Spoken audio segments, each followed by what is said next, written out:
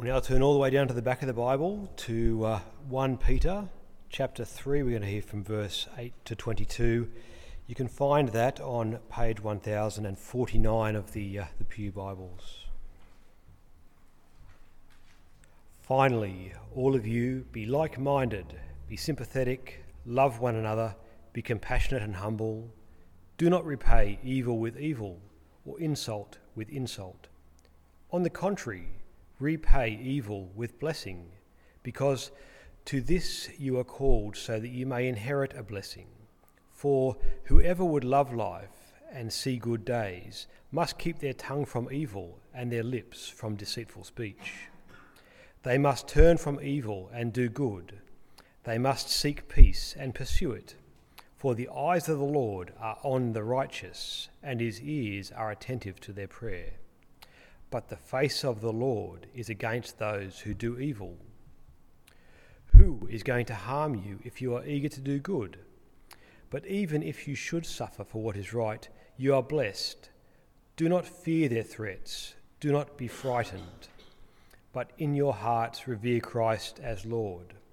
Always be prepared to give an answer to everyone who asks you to give the reason for the hope that you have. But do this with gentleness and respect, keeping a clear conscience, so that those who speak maliciously against your good behaviour in Christ may be ashamed of their slander. For it is better, if it is God's will, to suffer for doing good than for doing evil. For Christ also suffered once for sins, the righteous for the unrighteous, to bring you to God. He was put to death in the body, but made alive in the spirit. After being made alive, he went and made proclamation to the imprisoned spirits, to those who were disobedient long ago when God waited patiently in the days of Noah while the ark was being built. In it, only a few people, 8 in all, were saved through water, and this water symbolises baptism that now saves you also, not the removal of dirt from the body, but the pledge of a clear conscience towards God. It saves you by the resurrection of Jesus Christ, who has gone into heaven and is at God's right hand, with angels, authorities, and powers in submission to him. Here endeth the reading. I've got an old saying, you probably heard me say it before. If you haven't, thanks, Chris. If you haven't, I'm going to say it now. And if you have, please be patient with me. That's a dose of the ghost. All of a sudden it's working. Not that I understand these things, but I can see it's working. So I thank you, Lord, for that. Let's bow our heads. Oh, Lord, we come to you now humbly, wanting to be faithful and wanting to receive your word. Please write the words of your word on our hearts today, that we may draw closer to you and maybe even bring you glory. Amen. So, it's good to be back here, and I really love coming. So I've got a an hour and a half's drive if I'm coming at peak hour. It's 55 minutes if I'm coming on Sunday morning. But the destination is worth the difficulty of the journey. So I'm really pleased to be back. And thank you for the welcome that you guys have given me last week and continue to do so this week.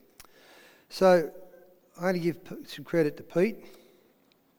He did what I believe was a near perfect leading into this sermon today. It's Christmas time, isn't it? And it seemed to me that as I was preparing the sermon outlines, or the topics, that it'd be good to look at some witnessing. Pete did that really well. Thanks, brother. And it's Christmas time. We get better opportunities to witness than we do normally through the year, because at least Christ is on our lips, probably more than normal and less than just being used as a swear word. And so I hope these thoughts may be of value to you. Now, I have to blatantly confess About 80% of this sermon I stole, but I can't even tell you who I stole it from. I would if I could, but I have to say that not all this content's mine, but this content is so good. Although this is worth stealing. So I've plagiarised it, but I'm not claiming credit for it. So it says in that Peter, the passage that Jeff just read out from 1 Peter, be always ready to give an account for the hope that is within you. Little instruction there that I've known for a long time. You know, it's like John 3:16, that verse. Be ready to give an account for the hope that is within you. So what I want to do, I want to look at two questions or two assertions that non-Christians make when they're dealing with Christians that are trying to witness. So what we're going to do now, we'll look at now, is a true story of a US radio interview 12 years ago. A discussion between a Christian and a proud atheist. Now this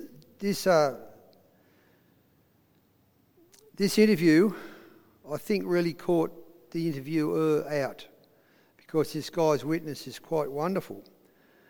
And so I hope that this can equip us with a takeaway, because the two most common questions I think I've ever found when talking to people about Jesus are that your God is unreasonable, I am a good person, I should be led into heaven, or words to that effect.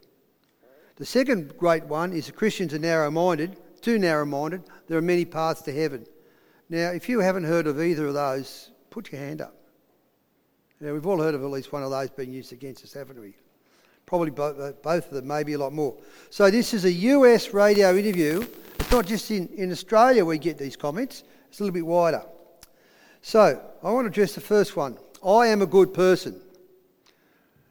When somebody comes to you, they want to witness, or you've been witnessing to them, they say, I am a good person. Now, this guy, whose name I don't remember, the Christian, is speaking to an atheist on his radio show. And this guy, the atheist, says to the Christian, I don't want the Bible, I don't want verses, and I don't want God talk. So the Christian was kind of nobbled straight off, wasn't he, about what he was allowed to say. So here it goes. The atheist says, no Bible, no verses, no God talk. Your God is unreasonable, my viewpoint is valid. I'm a good person, so I should be let into heaven. If your God doesn't let me into heaven, he is guilty of a hate crime. If your God doesn't let me into heaven, he is guilty of a hate crime. Now, as I reflect upon that comment, I reckon the guy's lucky he lasted the interview after bringing accusations against God. What arrogance, what unmitigated arrogance to think that he can call God to account, that he can bring charges against God. But he did.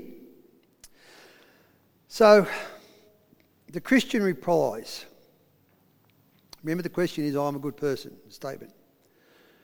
He says, suppose you find the best home in the nation, the most expansive views, the most expensive, 360-degree views around the house, and it's a perfect location.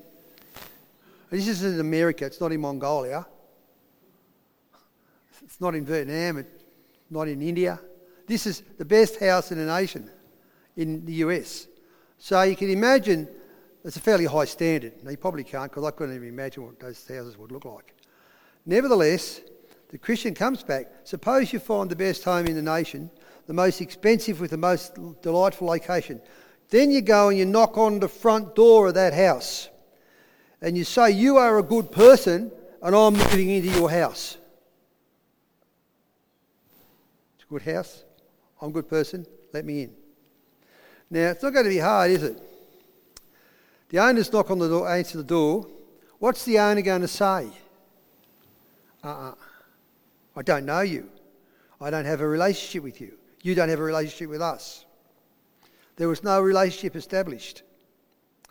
Now, while we're talking about relationship, I'm going to take a diversion and get back to this little story from Matthew 7. I wonder if these are the 2-3 most fearsome verses in the Bible. Matthew 7:21 and 23.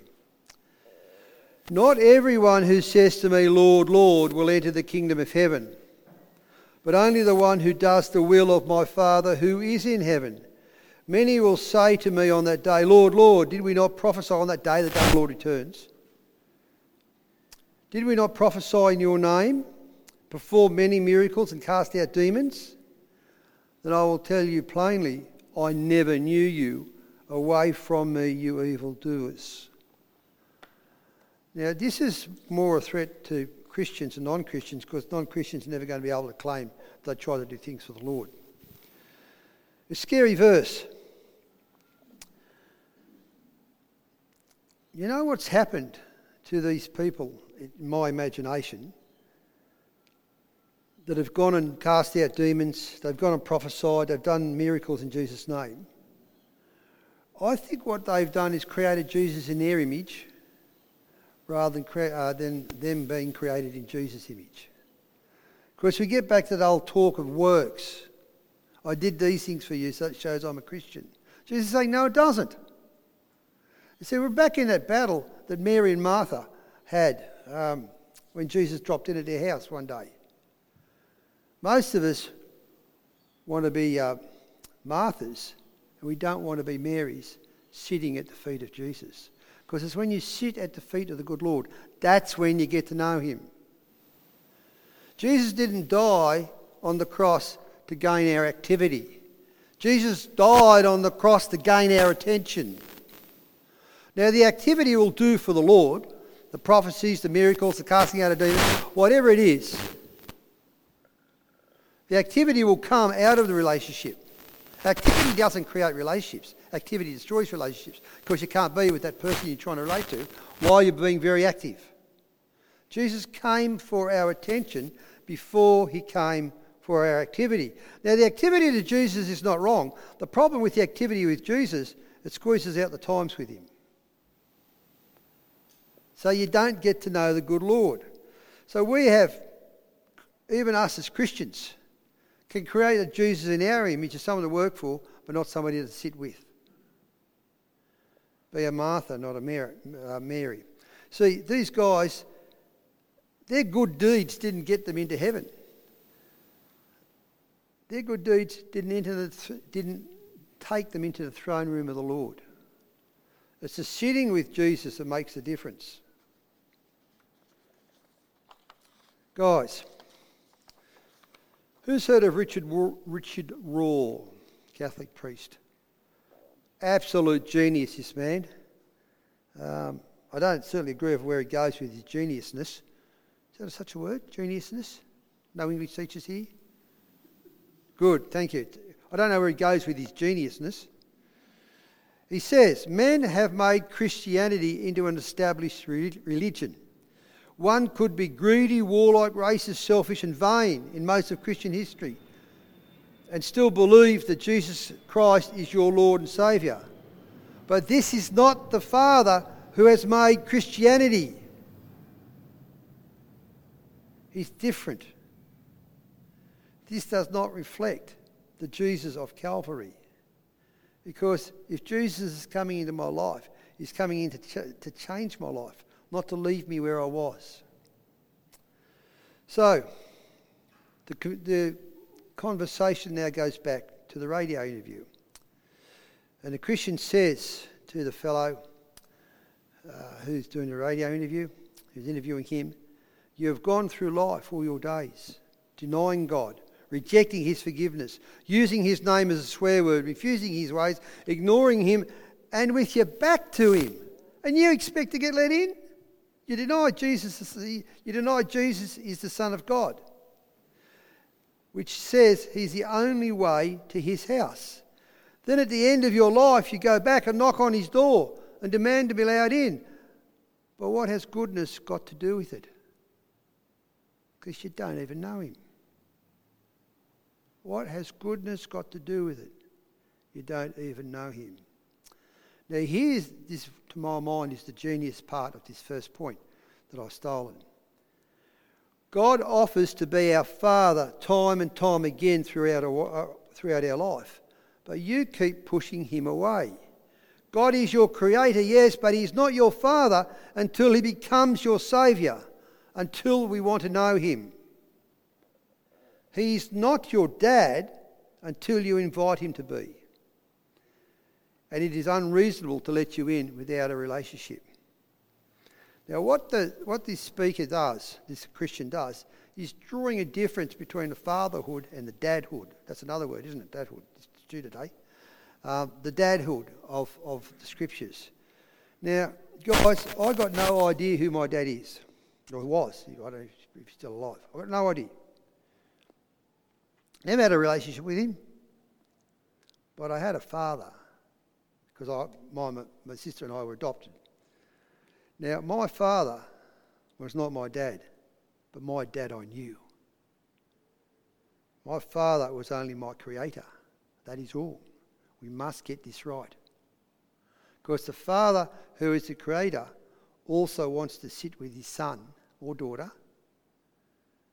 So that's when he becomes my dad or your dad. Because there's relationship there. It's not activity. So I must get this right in my own soul as much as those listening to me witness need to get this right. He's your father, but it doesn't mean he's your dad. Because my dad was a good man, he was a gentleman, he raised me very, very well. But my father I do not know. And I can't, I never will. So we need to get this right, the difference between fatherhood and dadhood. Because those that know Jesus or know the Father in heaven as their dad, they're the ones that are in relationship. And you don't get to run relationships by mowing the lawn past him all the time. Second point, Christians are too narrow-minded. Christians are too narrow-minded, there are many ways to heaven, said the radio announcer. Then the Christian replies, suppose I invite you to dinner at my house and tell you the way. Now just imagine, actually I'm going to have lunch with you guys today, aren't I? Now, I think I know the way, but I'm going to check it with you before I go. So you've got to get the direction correct. So the Christian says, when you leave this studio, you come out of the door, you turn left, you go down to a T intersection, you turn right, and you go along that road for 4 or 5 miles, and you see a big hill, and you've got to turn up onto that big hill, and we're at the top of that hill, and we're in a cul-de-sac. Now, if you do that, you'll get to my place. Come out, turn right, turn left, go down the road, go up to the top of the hill, you're in my place. But the announcer's thinking, I reckon I know another way to the top of that hill where you live. So I'm going to go out, instead of turning right, I'm going to turn left. And then I'm going to turn left again, I'm going to go straight ahead down what becomes a freeway. And then when I get to the end of the freeway, I'll turn off the freeway and I'll come up to your place. But that's not going to get him anywhere where he's going to go. It's not going to get him to the place he needs to be at. There's only one road to this man's house, and it's on top of the hill. He takes a freeway and goes zips right past it. Now, you decide you know the way, so you head out in your direction. You haven't headed out the way I told you to head out, says the Christian.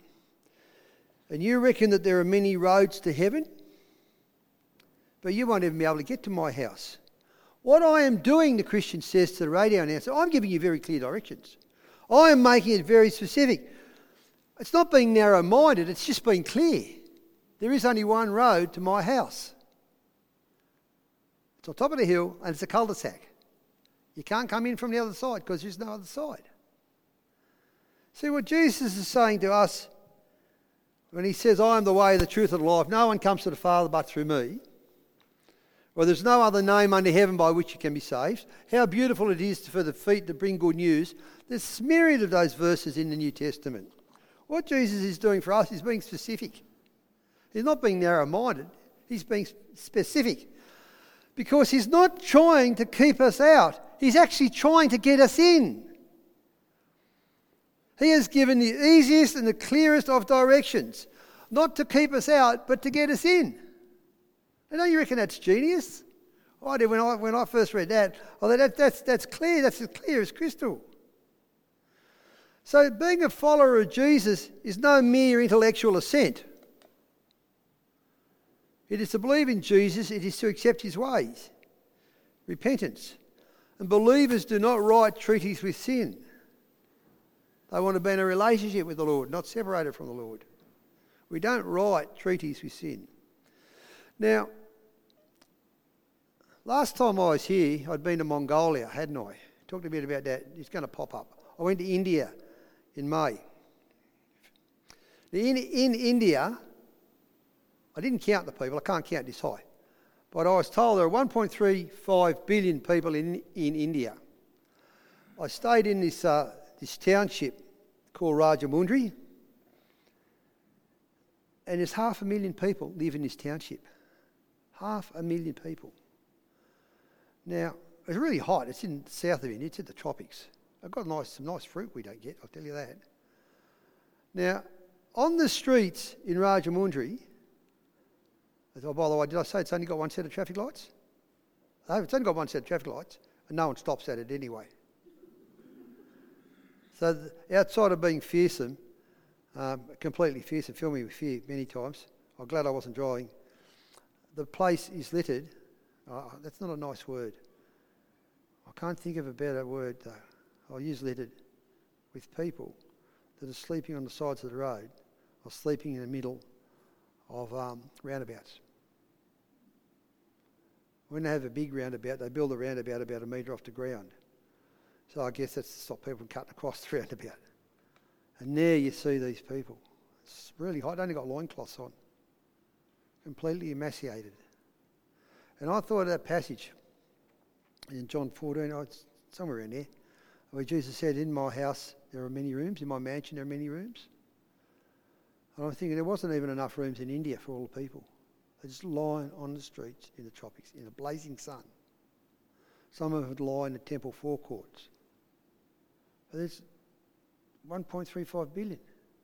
But Jesus has got a place, a house of many rooms, a mansion of many rooms. There's space for all of us. He's already secured that. India has it. God has secured that for us. He wants us in his house. He has ample space. Jesus is trying to keep people out of hell, not send them there. He's just giving them clear directions. That's why he's saying it's the only way, because there is only one way. You need to listen. I want you with me. I don't want you apart from me, Jesus is saying. God's directions are super simple. He wants us to find the way. He wants us in and not out. He wants us not. He doesn't want us hot. Does that make sense?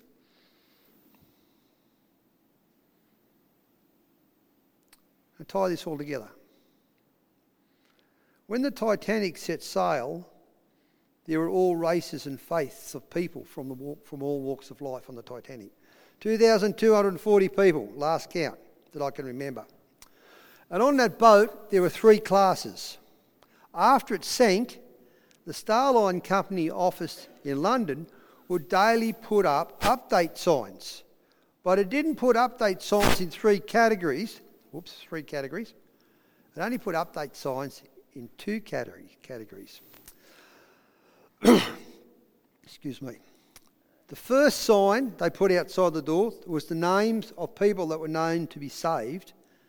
The second sign they put on the door was those that were known to be lost.